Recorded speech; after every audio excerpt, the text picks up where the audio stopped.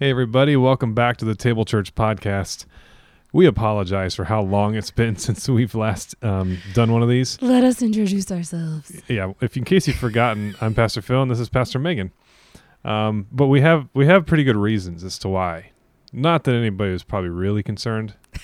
You've probably all carried on with your lives. I'm sure you all were just fine without us. But we had some good reasons, not the least of which being that Megan got COVID. Yeah. And as you can tell from her voice, it's not COVID anymore, but the effects of COVID are still with her. Yes. So the long COVID is with me. She's got long COVID, which is really a bummer. So pray for Megan. How you doing? I mean, I was only sick with like actual COVID for a couple of days where I felt really junky for lots of reasons. And then after that was gone. But really primarily it affected my airways. Mm-hmm. So like otherwise I was actually pretty fine, but like I couldn't breathe. And since I couldn't breathe, that makes you feel junky. Yeah, that's general. A big deal. And then, the after effects are just like for, I don't know, like 3 weeks now. Mm-hmm. I haven't been able to speak. And so this is huge. That you're doing this. This is progress. Yes. You're supposed to preach this week in church, but we're not doing that. I'm going to preach. It was a real bummer because I'd been away for a couple of weeks for a different reason. And then I got COVID right at the end of that. So then it's been a while since I've just been doing normal things. Mm-hmm.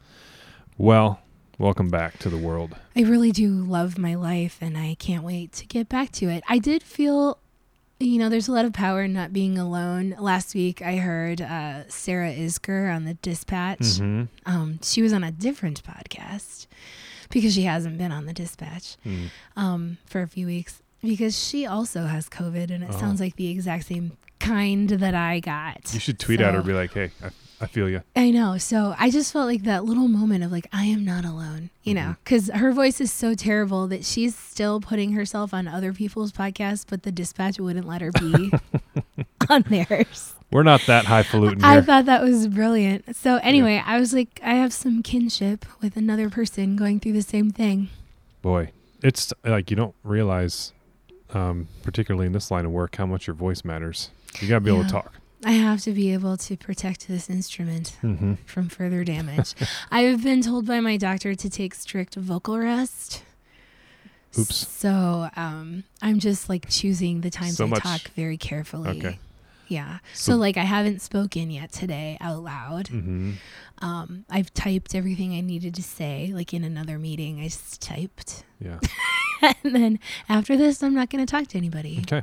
Well, hey, take it easy. If you just need to type it, if you just need to hold up a note card to me, text you. Text me. I can read it.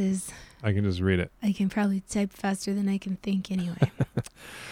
So anyway. I hope you get all the way better. Otherwise, soon. Everyone who's wondering what in the world happened to me, if you're like in my everyday life, you might be wondering what happened to me. If you only follow me on Instagram, you wouldn't know because I'm still posting like pictures of my cat and stuff. Like your paint, your house. Yeah. You know why I was doing all those things? Because I was too sick to speak or do anything else. So, yeah. Well, your house looks great. So, if anything, something good came out of it. I had help with those things. I did not do all that. Beauty from ashes. Yes. So, anyway, if you also have long COVID, you guys should make a club. I mean, there's so many different ways that it can affect you long term. A support group. Yeah, for me, it's just my airways. But I can't imagine people who like can't smell, right, or taste. Like that really affects your life. Like I haven't had any of those symptoms. Do you like get out of breath going up the steps and stuff? Like I walked into the doctor's office yesterday, and as I was like sitting down, I was like, I feel like I just did 3 flights of stairs. Like just getting somewhere. It's all because you have to train yourself to breathe differently. Once I'm like figuring out how to breathe differently, it's not as bad. Okay. It's when I'm not thinking about it. Like Lily and I walked into Target yesterday and I was like, oh my goodness. And it's because when you stop thinking about how you're breathing, you breathe like you used to, and then it's a problem. Okay. So I just have to do it differently. Yeah. Keep working on that breathing. It's just going to make me... You'll get there. Harder, stronger, better, faster. I'm just going to be better. That's right. at the end of this. That's right. And hey, I'm glad you were vaccinated because I don't Yeah, know where you would have been otherwise. 3 shots. And I got to tell you, there was the 2 days that I was really sick. I was pretty sick because I couldn't breathe, which is just scary, you know? So like it makes everything else seem scarier and worse. You feel terrible. But I remember laying there and being like, oh my goodness, I'm so glad. I mean, you could construe it one of 2 ways, I guess. Like either you could say, see, vaccines don't work. Or you could say, boy, you might have died if you hadn't had vaccines. I know. I didn't have to go to the hospital. I didn't have to go to the hospital. It's all good. All right. Well, COVID, it's a thing. It's real. It's real. This is the most boring thing we could have been talking about COVID. for the last 5 minutes. What are we going to talk about? Let's talk about COVID. But I bet everybody listening. It's been more than 5 minutes. Yeah.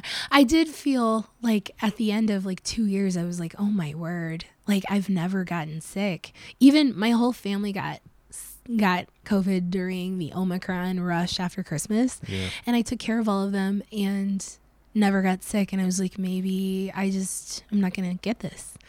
And then I got real COVID. My family all got COVID light. They got pretend COVID. I got real COVID. The real COVID. Oh, well, aren't you lucky?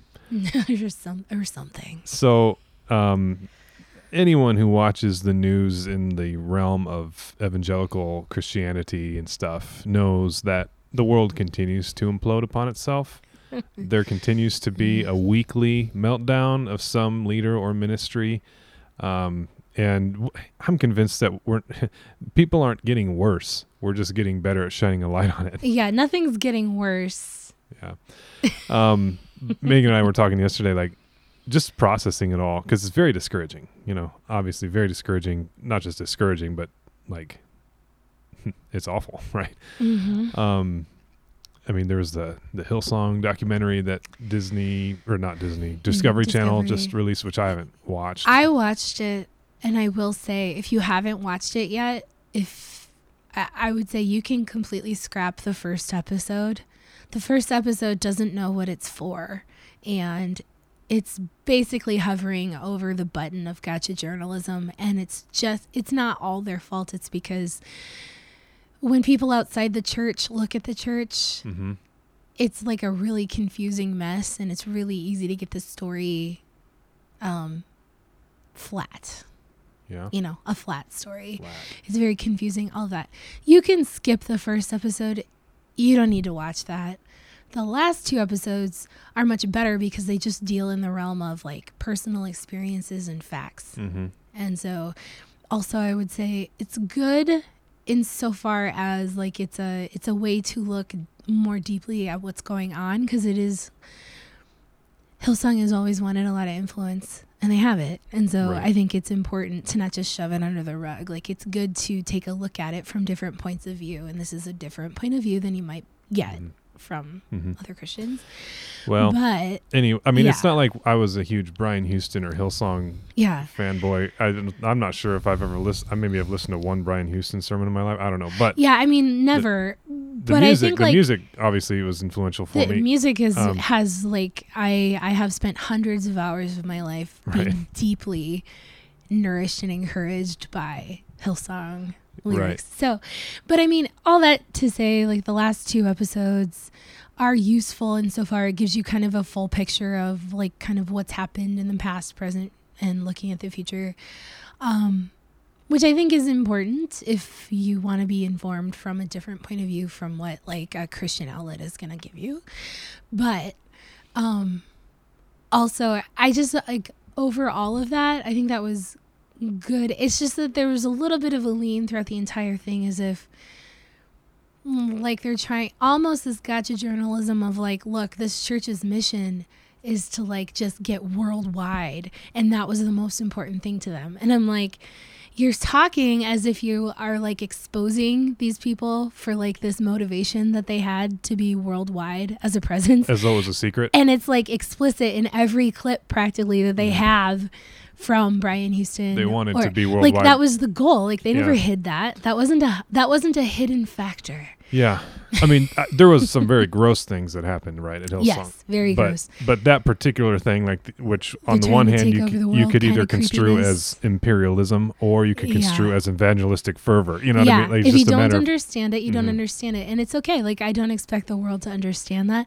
But I was like, it just feels like poor storytelling to lean into that when the other parts of the story are so relevant just to well, everybody. So I haven't watched it. I don't know if I will. But honestly, the you bigger don't need to watch it. I didn't learn anything new. They don't expose anything new. They just put the pieces together all in one place. And I think the bigger thing for me Yeah. has been my my guy Bruxy Cavey. He's a lot of them you haven't probably heard of him, but he was the pastor of the Meeting House Church in Toronto. Somebody I've followed and learned a lot from over the years. Had a unfortunate revelation about his behavior and the way that he abused his power and his position and stuff like that. Anyway, we don't need to dwell on that stuff so much as just to simply acknowledge it and acknowledge how sad we are. I am right now about things. And I mean, we could sit here and, I don't know, talk all day about how bad things are and the abuses that leaders seem to do all the time. But I hope that something changes. I hope that we start getting the message. I don't know if it's simply that people are not capable of having that sort of tremendous leadership platform, right? Like it just doesn't work for human beings or something. I don't know. But I mean, Jesus didn't bury the lead. He said it'd be like really hard for somebody with a lot of flashy stuff yeah. to stay in the pocket. Yeah. Yeah. And so anyway, That's not directly. I'm not sure what the point from of the this Bible. segment is. It's just to simply Well, say, you're all I'm bummed. thinking about all of it. And I'm I bummed. watched that documentary because someone in my life watched it and I felt like I needed to like know what I was talking about when you're all probably thinking about those things off and on. And I would say Phil and I have experienced the deepest cut thus far. Yeah. Like in all of these like scandals. This one was actually like real. The Bruxy one? Yeah, the Oh, Bruxy one. I've referred to him as my pastor idol before, Yeah. which I did it tongue in cheek, of course, but here I am. Yeah. Maybe I shouldn't call anything an idol, even if I'm joking, Uh-huh. because then that's going to happen to you. But I mean, it's so sad. It's so sad. So, There's a couple things that like to say moving forward. First of all, Phil and I aren't going to get on these soapboxes and we're not going to invite you to our TED Talks about this. But like seriously, there's so much in the ether about critiquing evangelical culture.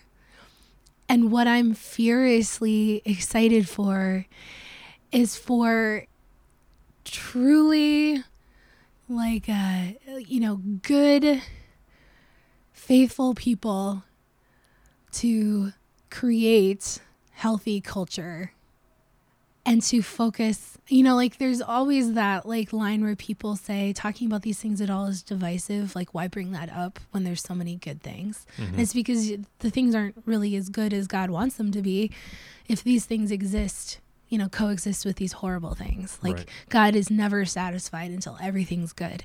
So if not everything is good, we need to talk about what's not good. And it's the power of God to expose these things. Like light exposes darkness. And so like we should you rejoice said, when these things are Yes. exposed, even if it's good. whether it's by Christians doing it, shining light on themselves, or it's non-Christians shining light on the church. Like that happens all the time in the Bible, right? Like God uses people to judge his people, sometimes from within, sometimes from without. Like if people won't judge themselves properly and take the thousands of warnings that they get, God's like, okay. well, okay, I'll let somebody else do the work. And that's what's happening right now Yeah. among like white evangelicals in particular, it Yep. seems. And it's uncomfortable for folks like us in that kind of world. I think all the time, like, okay, do I just drop the label evangelical? Which, by the way, I don't think I don't know. I am one because I grew up in it and I have a high view of like the Bible and I believe in like life transformation and conversion. And those are some of the standard definitions you hear about an evangelical, but I'm like, I'm pretty sure most Christians would agree with that. Yeah. So I don't know in what sense specifically the word has gotten convoluted and the meaning has gotten so kind of dissolved and stretched and stuff like that. I'm not entirely sure when I say I'm an evangelical, what I'm even saying. I don't want to drop the label entirely or leave it, because I feel like it would be too convenient for me to do that right now, as the world is imploding around me in this sphere, to just say, oh yeah, well, I'm not one of those. Like, happy medium. You don't have to go out like screaming about how you're an evangelical, but you also don't have to say I'm not an evangelical. Yeah, I mean, Who there's cares? like a responsibility, I think, for somebody like me who's profited. I don't know. I've profited, but Let's put an asterisk I've been by nourished. profit. I've been nourished by this world, to just leave it when things start hitting the fan, because it would be convenient and better for my reputation. I don't think that's a good enough motivation. Like, if I fundamentally disagree with the tenets of classical evangelicalism, then sure. But I can't honestly say that I really do. And so here I am. Yeah. But I weep for it. Like, and obviously there's things that we need to figure out. There's something's broken, and that culture making process needs to begin. Yeah. Alongside this shining the light in the darkness and this exposing stuff. One of the things that I find, it's not exactly troublesome, but it does make me want to raise my hand from the back of the class as a person with a slightly different point of view, is that it's so often people will tell stories about faith leaders who led them to, do one thing or another related to like different parts of their lives that were sinful, like with the Hillsong documentary. There's people who've experienced real, significant, horrible, shameful experiences with the leadership of Hillsong leaders who have led them, with like specific strategies for how to handle sexual purity and things like that. And then to find out later, Carl Lentz has this huge history. However, there's got to be two things to look at there. First of all, for instance, there's this really compelling story in that documentary about this woman and her experience in 2006 with Carl Lentz. I believe it was 2006, 2010, something like that. It's horrible. I mean, it matters so much. It sheds so much light. It sheds light on so many important things about purity culture, all of that stuff in evangelicalism.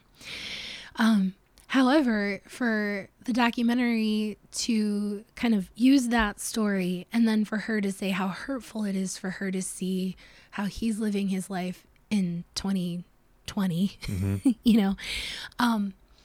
you want to raise your hand from the back of the class and say, her story is so relevant, and I don't want to bury the reasons why it's so relevant by using it as a way to kind of shed light on how horrible Carl Lentz is, because that was 2006 and this is 2020, and Carl Lentz may have had extremely good motivations for that imperfect way that happened, right? It's damaging. We should be talking about how that's damaging, but he's probably a victim of that bad theology too, and in 2006, maybe he was legit pursuing purity, and that is what he thought was the most important thing. This is something that's happening much later. We don't have stories showing that in that phase of his life, he was also duplicitous. Sure. And so I just think it's important, as people who are leaders, I think, Phil, you would agree that we change and evolve, in what we believe or teach people. Things that you said 10 years ago, you may not say the same way now. Right.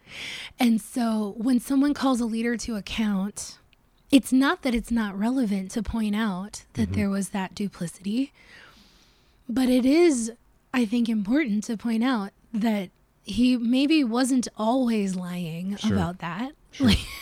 Those types of things. Yeah, it's possible. And I don't know, the weird line between not assuming the worst, but also holding people accountable to the maximal degree for horrible things, right? We got to figure out both of those, and not tolerating abuse in the church, while also understanding that every leader is imperfect. And I mean, the millions of youth pastors who in the 90s were leading their youth groups through the ins and outs of what we now call purity culture. Yeah, Joshua Harris. Yeah, that stuff. like we look back on that with such condescension now, but nobody did then, Yeah. like they were a product of their time and earnest desire to be holy, like Right. earnest desire to be protected from what truly is some of the most lasting, damaging experiences a person can have. That's true. I don't know how many people I've counseled who are in their 30s, 40s, 50s, and some sexual experience they had like years and years and years ago, whether it was abuse or just, their own choices, things like that. These things leave very lasting effects. And if we're trying to figure out how to prevent that pain, we're not going to be perfect at it. I think like in trying to correct one thing, we then went ahead and created a bunch of other things.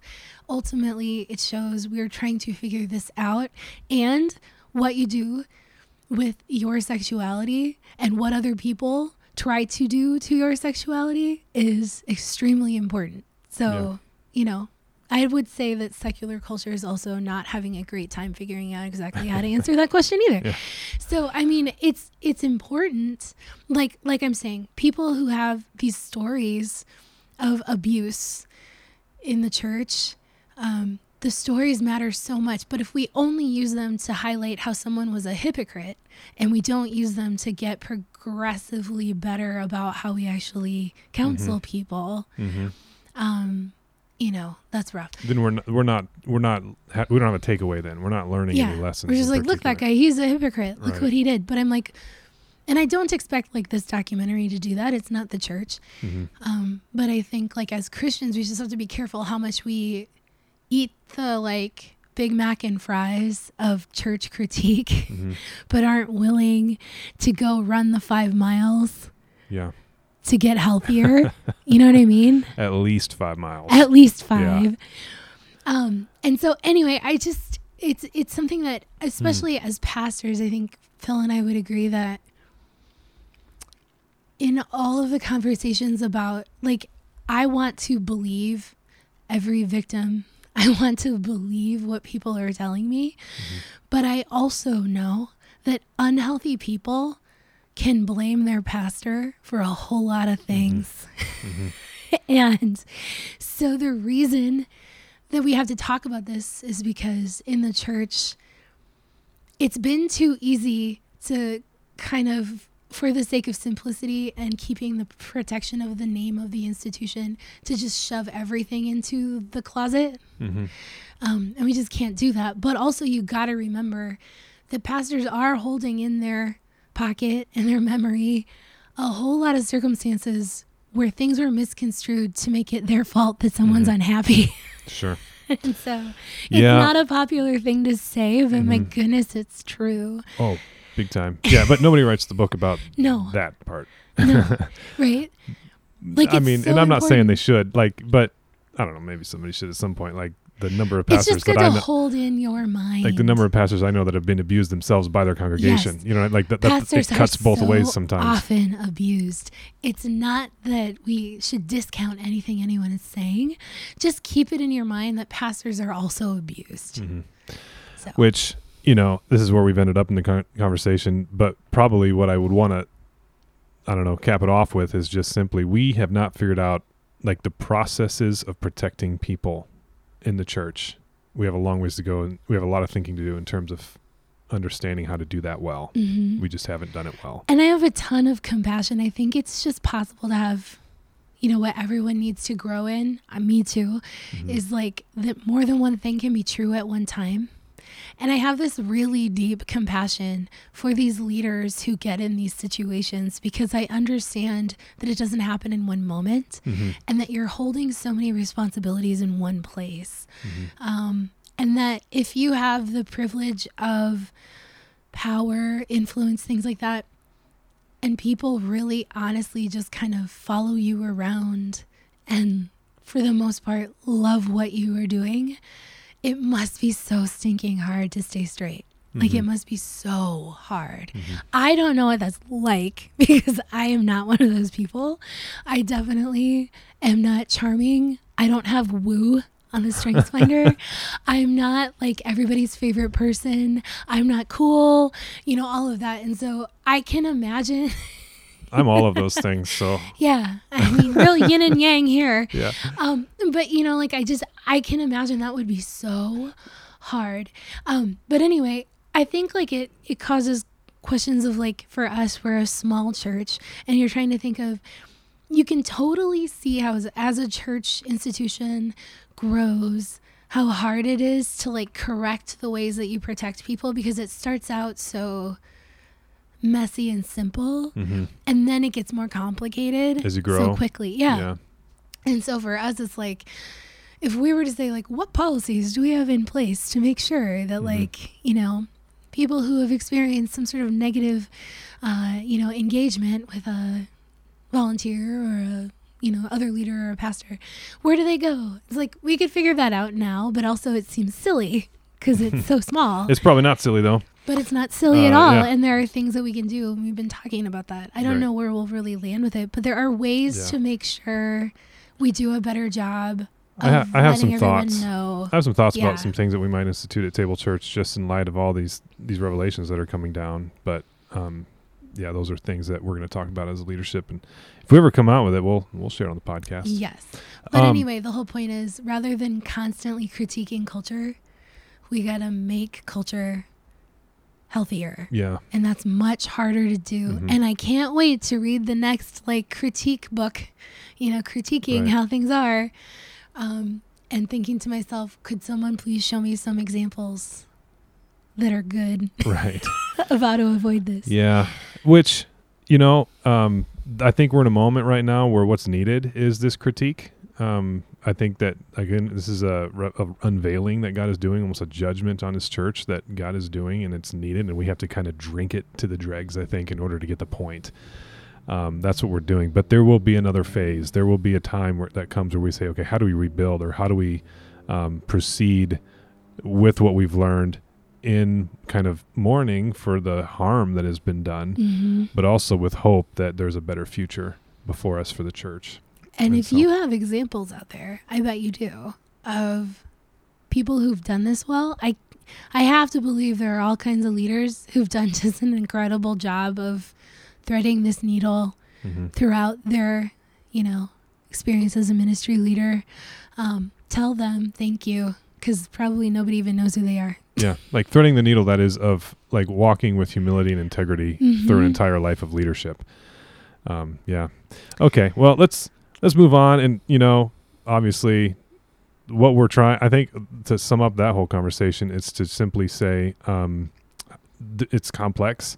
In no way are we condoning like the horrible things that have happened, but we're also trying to say, what about for like the things that aren't like overt and outright abuses, like a youth pastor teaching purity culture to his youth group, that we many times, and a lot of us now look back and say that wasn't probably the best way to go about it all the time, whatever we meant by purity culture. But in those sorts of instances, okay, not like sexual abuse and that kind of thing, but some in those things sorts are of just crimes. Yeah, in those sorts of instances, like where the water's murkier, perhaps there's room for us to learn from our mistakes and to extend grace to the people that were at the time just doing the best with what they had. Yeah, like if anybody ever to some degree brainwashed you, they were also brainwashed. So we got to just figure this out. But yeah, anyway, on that happy note, should we talk about the book? Yes. So if you've been listening to the podcast, you'll hopefully know that there is a book that we've been reading. It's called How Not to Read the Bible by Dan Kimball. The subtitle is Making Sense of the Anti-Women, Anti-Science, Pro-Violence, Pro-Slavery, and Other Crazy Sounding Parts of Scripture. We are on part 5. It's called My God Can Beat Up Your God. And Dan Kimball's talking about what many people seem to think is crazy sounding elements of the Bible or of Christianity that suggest that we are right and you are wrong, right? Like this idea that Christianity claims all other religions are wrong, and perhaps you've heard people say, that saying that Jesus is the only way to God is arrogant, that it's intellectual snobbery and that kind of thing. So this section is Dan Kimball trying to respond to those sorts of accusations that are often leveled towards Christianity and towards the Bible and stuff like that. I've got some thoughts. I wrote down a lot of notes, actually. A lot of these notes don't come from the book. They're really just kind of from my head, things that the book triggered more or less in my brain. And I don't know. I'm just going to walk through it because, look, I've talked to a lot of skeptics, a lot of non-Christians. I've had these conversations a lot. I'll be honest, this particular objection has not come up a ton for me. And that doesn't mean it's not common, but I think in the circles we run in, it's not a primary question. I wonder why. Maybe it's because on the surface of it, I think that there's a pretty obvious logical contradiction. Like, it's logically understandable why somebody would think their religion is true and others aren't. Like, that doesn't seem like a crazy stretch of logic, right? Like, if you're convinced of a truth system or of a belief system, it's not a matter of arrogance that you think others are wrong. It's a matter of, logical deduction. What you've experienced and believe you've learned. Mm-hmm. Yeah. Like, if you are really into organic food, it's not like you're just like wanting to like condemn everybody who doesn't do that could, but you're also like, ooh, this is so much better for your body. I think this is better. Yeah. I really do think that what you're eating is not as good as what I'm eating. Like, that's at some point they're going to say that, right? There's an unavoidable tension. Yes. But anyway, there's ways to kind of address that difficulty. And actually, after having said that, I also want to admit that I, on the other hand, do understand it because of the way that sometimes Christians not just Christians, everybody of every belief system can be downright nasty and militant about their particular belief system. Okay. And that's actually one of my points later, the fact that we're all actually in this. Doesn't matter what you believe, but I'll get to that in a minute. The first point I want to make is this. I am expecting to be surprised when I get to new creation. I'm expecting to be surprised that God's saving love and power will have conquered evil and death to a greater degree than I can imagine. And I guess that's a long, fancy way of saying I think everyone's going to be surprised who's in heaven. We need to be generous, open, and just humble in terms of that question. And Christians aren't always that way. We like to make it very black and white sometimes. I can tell you how to be sure. That's the strongest I can get as far as like salvation, eternal destiny goes. I can tell you how to be sure, and that is the way of Jesus. But I cannot tell you beyond that who does not get in or whatever, as though getting in was the point. It's not the point. But everybody calm down if it's the first time you've heard that. Yeah. It's called optimistic hope. Like, you're just hopefully optimistic, because there certainly is no biblical argument for not being that way. And it does not change the drive of your life to, live fully with Jesus and each other now. I mean, I understand the Bible verses. I think in Galatians talks about like adulterers and people in immorality will not inherit the kingdom of God and stuff like that. But that pretty much covers all of us. Like if I give a list of vices right now, like we'd all be there. And so there has to be more to it than just that. Well, if you do these things, then you're going to hell, right? That it can't be that easy. Otherwise, we're all going to hell. And it's obviously not that easy. That's what Christianity says. We did an episode about hell, by the way. You can go back and check it out if you want. And so I believe it's called HE double hockey sticks. Don't search for hell. Search for HE double hockey sticks. Yeah. So anyway, my point is just that I understand all of the condemnatory Bible verses that there are.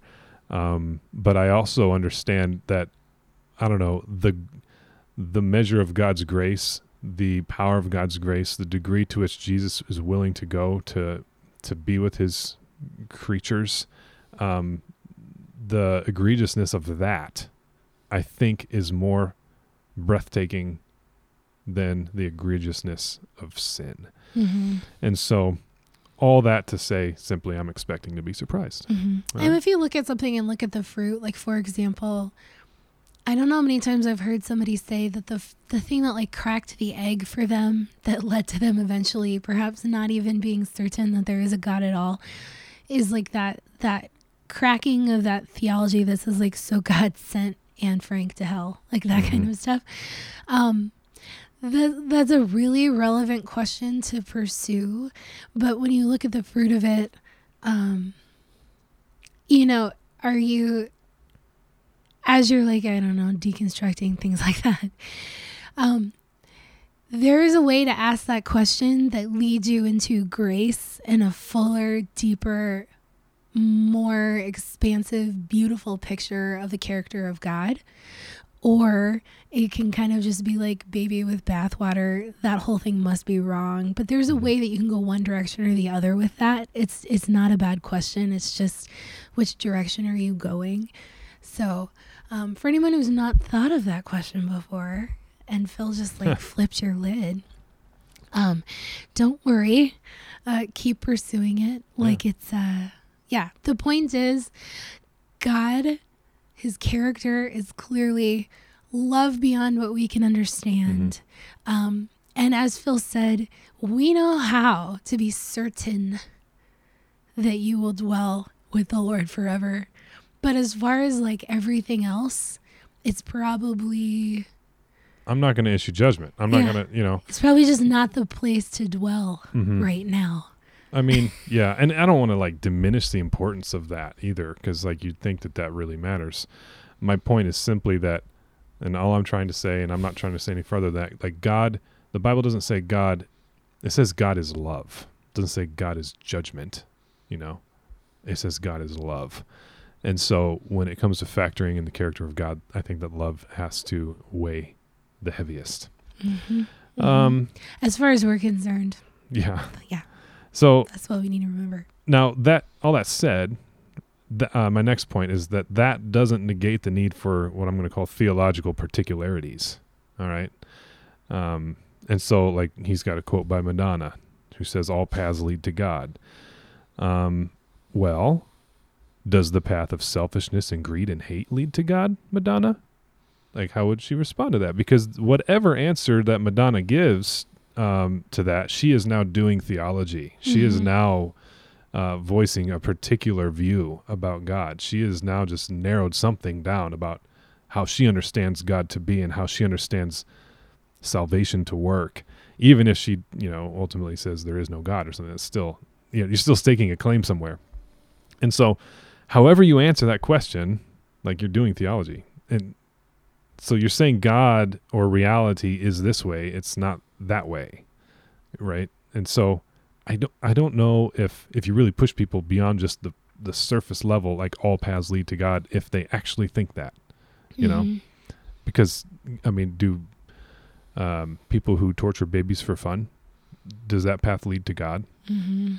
Like you can say yes or no. And there are some really like, I can like think back to perhaps some arguments from other faith or Christian traditions that would be like, yes, that does lead to God. Well, and so, then you're theology. Making a case about who God is and what God is like, and obviously there's universalists and Christian universalists who would say that in the end, evil will be purged from all of us and we will end up at some point, even Hitler will end up at some point, restored, so that it doesn't matter how you answer that question. You're defining a theological particularity. You're saying something about and God. And you're assuming about like that there is a God and what that God is like, and that we're arriving at that God. Right. Well, even if your answer was to do all paths lead to God, and even if your answer was like no because there is no God, well, then you're taking a position too, and you don't think all paths lead to God. So, anyway, even though I initially said I'm expecting to be surprised, trying to, I don't know, somehow and probably too ambiguously suggest this idea of optimism, salvific optimism, if you will. I also don't want to like wave away the fact that theological like landing somewhere is inevitable when it comes to God or not God. Like if you're reflective at all, at least.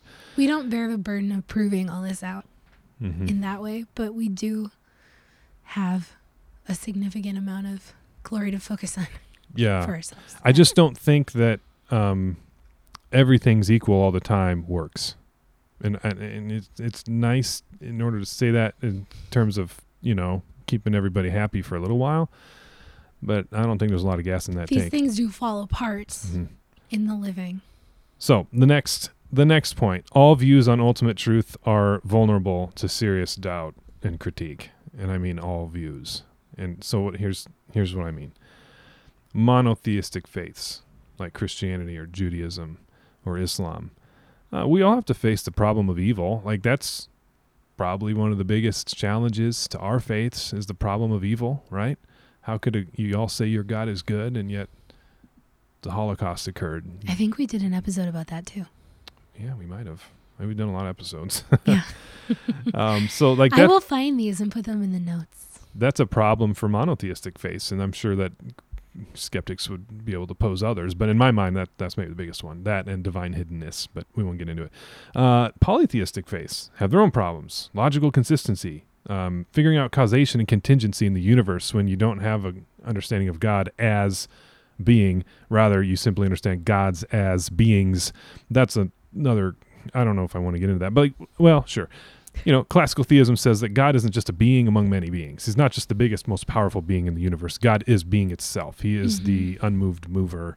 He is the one from which everything we observe in the universe is contingent, and there has to therefore be a non-contingent reality. Logically, you would think that's God. Whereas polytheistic faiths, I don't think they can say that about their pantheon of gods. And so, in my mind, that's a logical problem.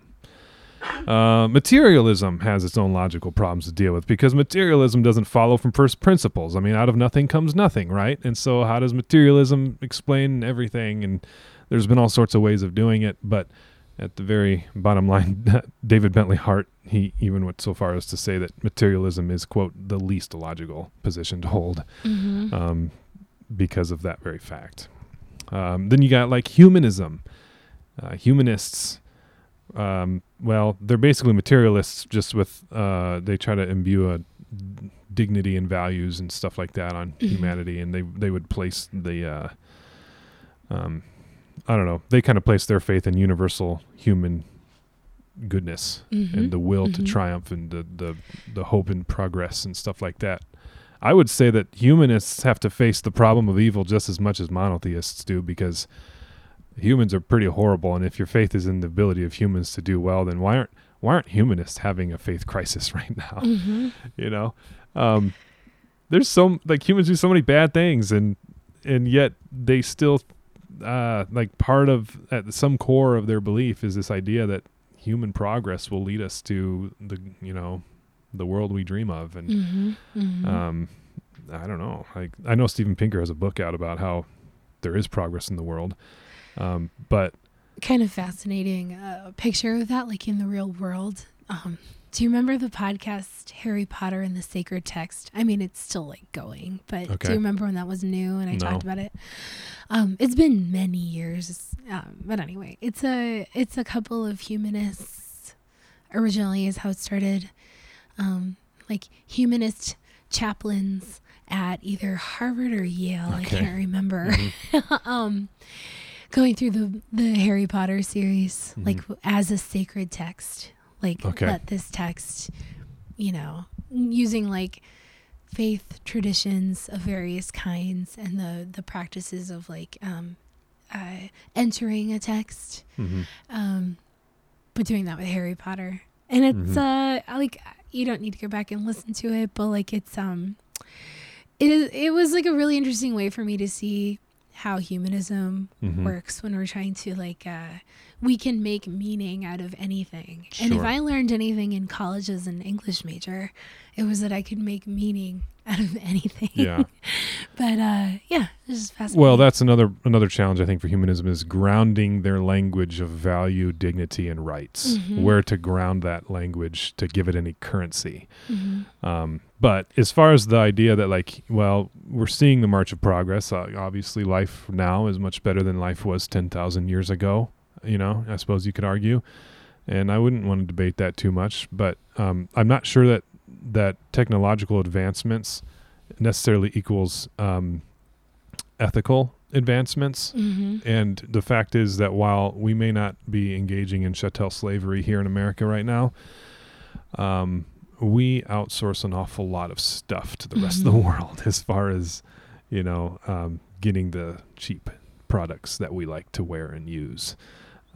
And so it might be a little more out of sight, out of mind than what it once was. But I'm not completely convinced in this tremendous ethical revolution that has come about simply by our human goodwill. Anyway, so I just gave a list of different, perspectives and belief systems and what I consider to be some challenges, including my own, that they must face. Now, anyone in those particular views are probably like, no, that's there's a reason, there's an explanation for that. You just don't understand it well enough. Everybody would say that, but here's where I'm at personally, and not everyone might be here, but here's where I'm at.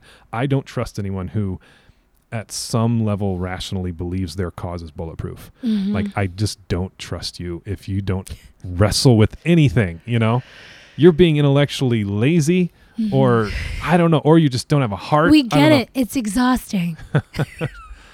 And I've been this way my whole life. I've always wrestled with questions of ultimate truth and things like that. And somebody who just kind of flippantly is sure about their position, I don't trust them. It's why I have so much compassion for people who now are looking back on how they handled their relationship with purity culture and things like that in the past, because you were just desperate to know that you were safe.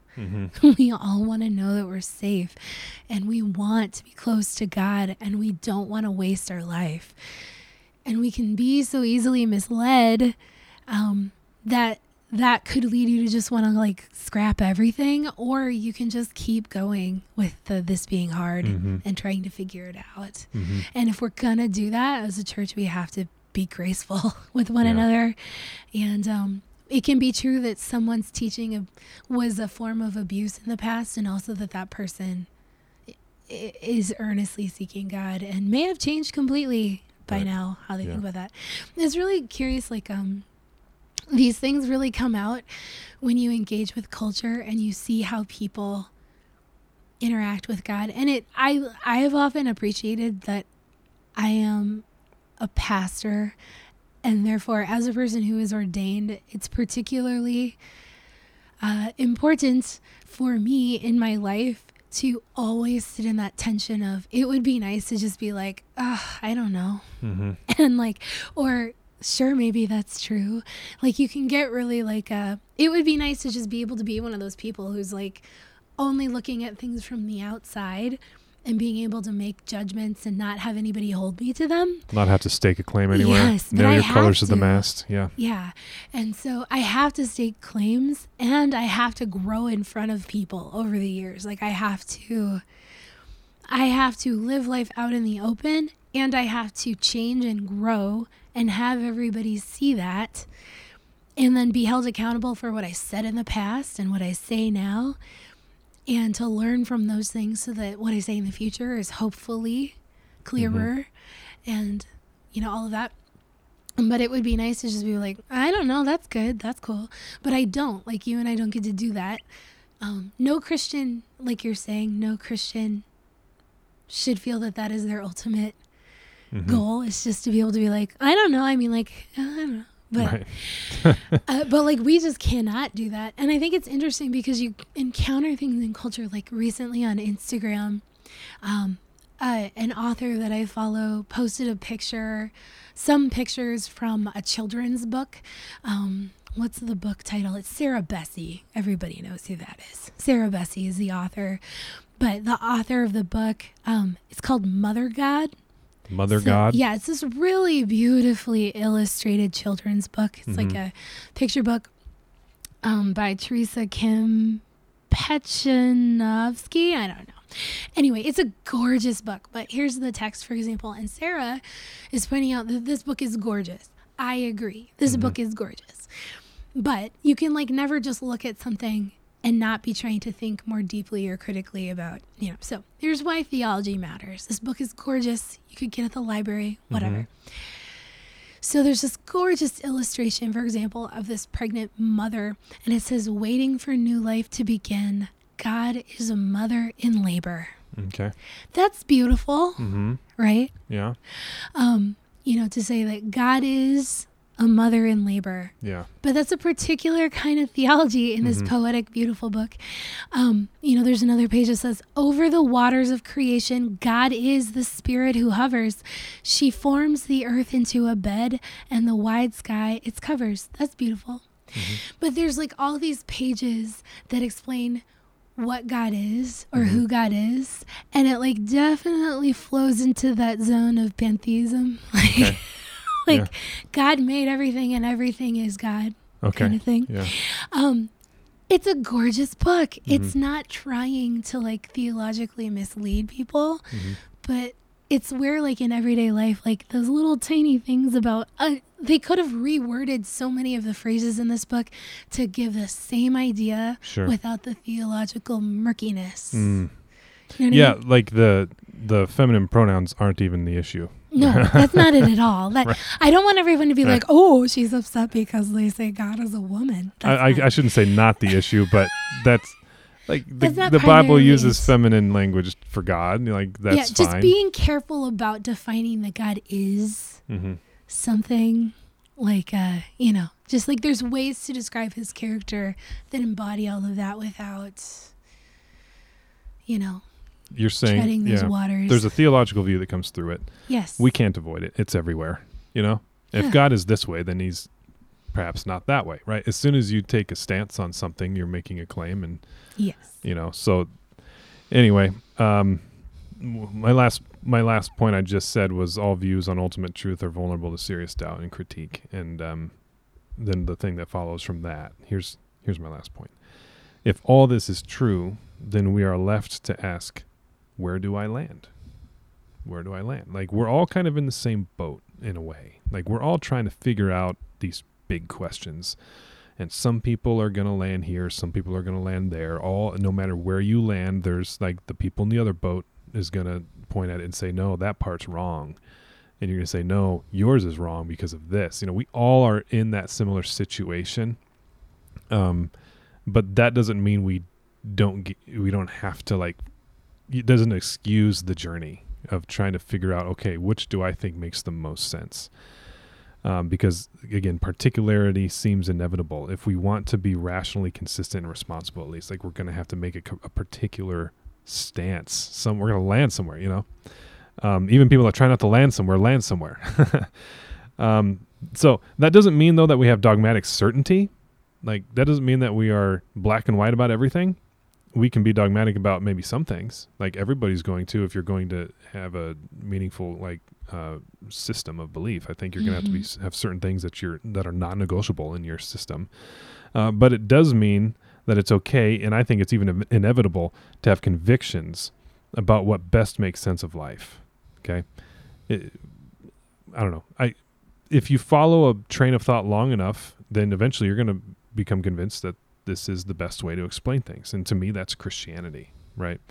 And here's why I think Christianity explains things best, at least from my point of view. I'll say this. Christianity's relentless acknowledgement of evil and darkness in us. That lines up in my mind.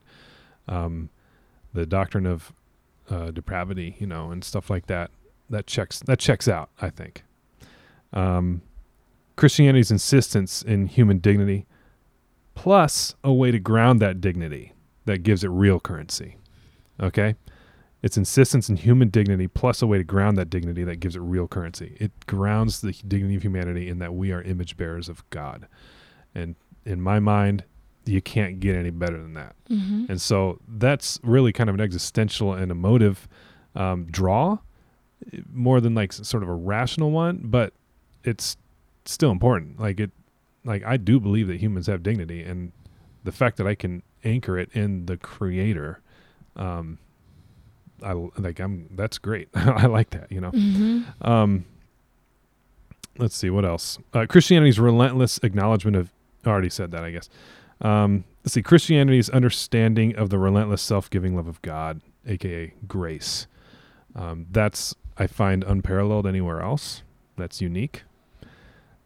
Christianity's enduring hopefulness. I respect other maybe humanistic beliefs and stuff like that kind of have this, they kind of want to hold on to this hope in humanity and our march towards progress and stuff like that. But again, it feels hollow compared to the incredible, beautiful hopefulness that we have in Christianity, and this idea of God reconciling all things into harmony to himself and that kind of thing.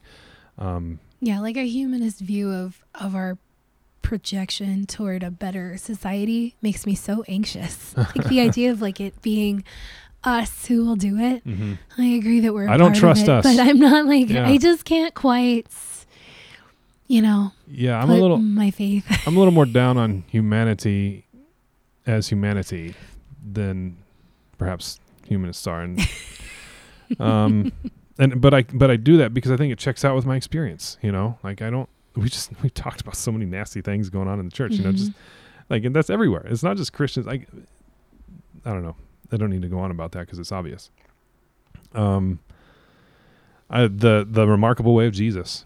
I think that the way that Jesus teaches, and obviously there are parallels in other religions and things like that, but even in small things, even when you compare them, there's even small things that I think make a tremendous difference. Like in the Golden Rule, Confucius said it. All sorts of people said it, but they said it a little different. They said, don't do things to others that you don't want done to you. Whereas Jesus said, do things to others that you want done to you. It was not in the negative, it was in the positive. It wasn't in the passive, it was in the active. I think that matters. I think that when Jesus teaches us to love our enemies and to turn the other cheek, and the idea that, God causes the sun and the rain to fall on the righteous and the unrighteous. In other words, God blesses even bad people. Mm-hmm. Like those sorts of things, I find very compelling, and I'm drawn to it. And of course, lots of what I've said have been more existential kind of or emotive things that I'm drawn to. But there's logical reasons too. The resolution of logical problems, like the contingency of being. I already talked about that. Everything we can observe in the universe is contingent. Which means it relies on something else for its existence, right? But also, we could go on about other stuff, like the irreducible nature of the conscious experience. Like I don't think that human consciousness can be reduced to the sum of its parts. I don't think you can reduce things like the fact that I can intend something. I don't think a computer can ever have intention in the sense that we understand intention. Yeah. That I'm trying to think of an episode where we actually talked about this, about computers and whether or not they're like sentient. Right. I don't we have talked about it, I think. I don't know when, but we talk about AI all the time now. And I think that's terribly misleading language because it devalues what human intelligence is. It devalues what human consciousness is. There's something unique about human intelligence that cannot be recreated anywhere else. Right. In fact, I even heard it was Science Mike who was talking about this. And he even said, like, look, if we created like some sort of supercomputer that was actually intelligent in the sense that we are intelligent, he said that we would have more in common, and I don't remember what he said, like with a nematode than we do with that thing. Because whatever that sort of, quote, intelligence is, it would be so unlike anything that we would consider alive. It's its own intelligence, but it's not human intelligence. It's still just a creation of a reflection of, or an aiming for something that you can't make. I don't think a computer can have a telos or an intention about any action or a telos thought. Means where are we going? Yeah, telos means like the maturation or the end or the purpose for which something is done. Yeah. And every thought I have. I've got to tell us that my kids are going to put every dirty dish in the dishwasher instead of like slamming them in the sink. They're not really there yet with joining me in that telos. Right. But I have it, and I'm going to help them get there. And that's a great example. We could do anything, like the telos of picking up a mug of coffee to drink it. Like that has an intention behind it towards which I'm striving. I don't understand how a computer can ever have that, because that requires there's a transcendental pull happening here towards something. Yeah, like does the computer need something? Yeah, and so I don't know. There's people that are very smart that know more about this that fall on both sides of the issue, but as far as what I've seen, I'm rather convinced about one side clearly. I think that, at least in my view, consciousness is this irreducible wonder that points to a God, not just a God, but a personal God, like one that is mind-like, at least. Anyway, hopefully that was helpful. But I think it was. I hope that it also was relevant to the point of the book. Do all paths lead to God?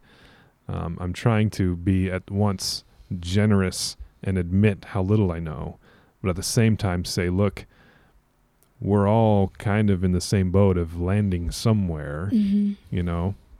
To say that you have and practice a hopeful optimism about like the surprising reality of everlasting life, like what that will actually be like, what it'll look like, the category defining stuff, you know, that we can only look to and not have a clue like what it's like, but we can definitely be optimistic. It's going to be better,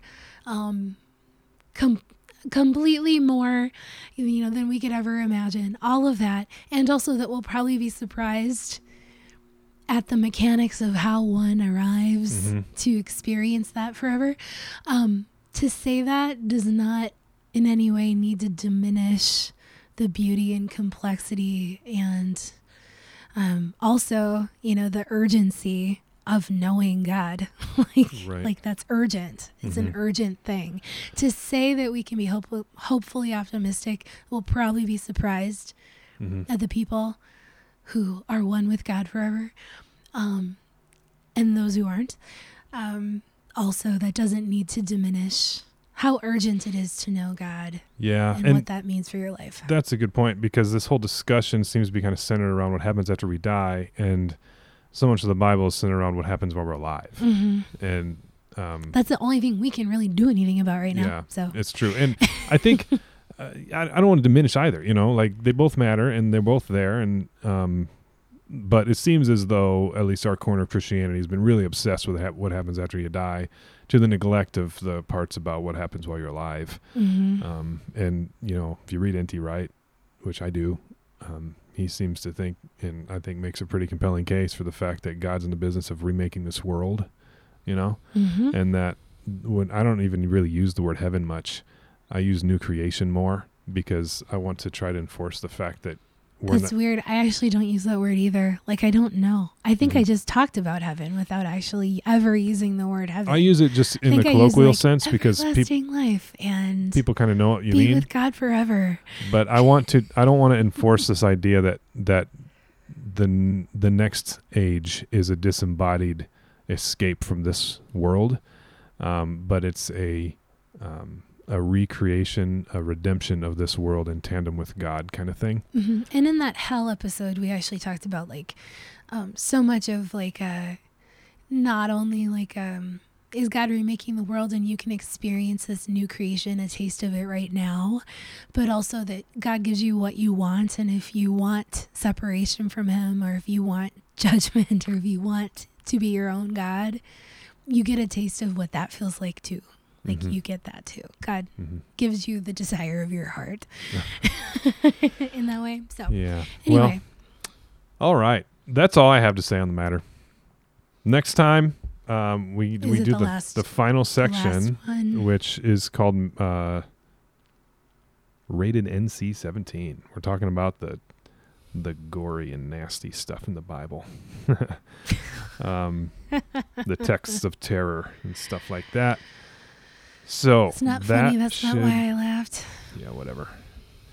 Yeah, it should be interesting. So tune in next time. I'm not gonna make any promises about when next time will be, though. But I think 2 weeks from now. 2 weeks from now. We're doing this 2 weeks from now. We did this today. I'm practicing my vocal rest. Okay. If we don't get like horrible complaints about having to listen to me talk, then we will be back. All right. Thanks for listening, everybody. Tune in next time.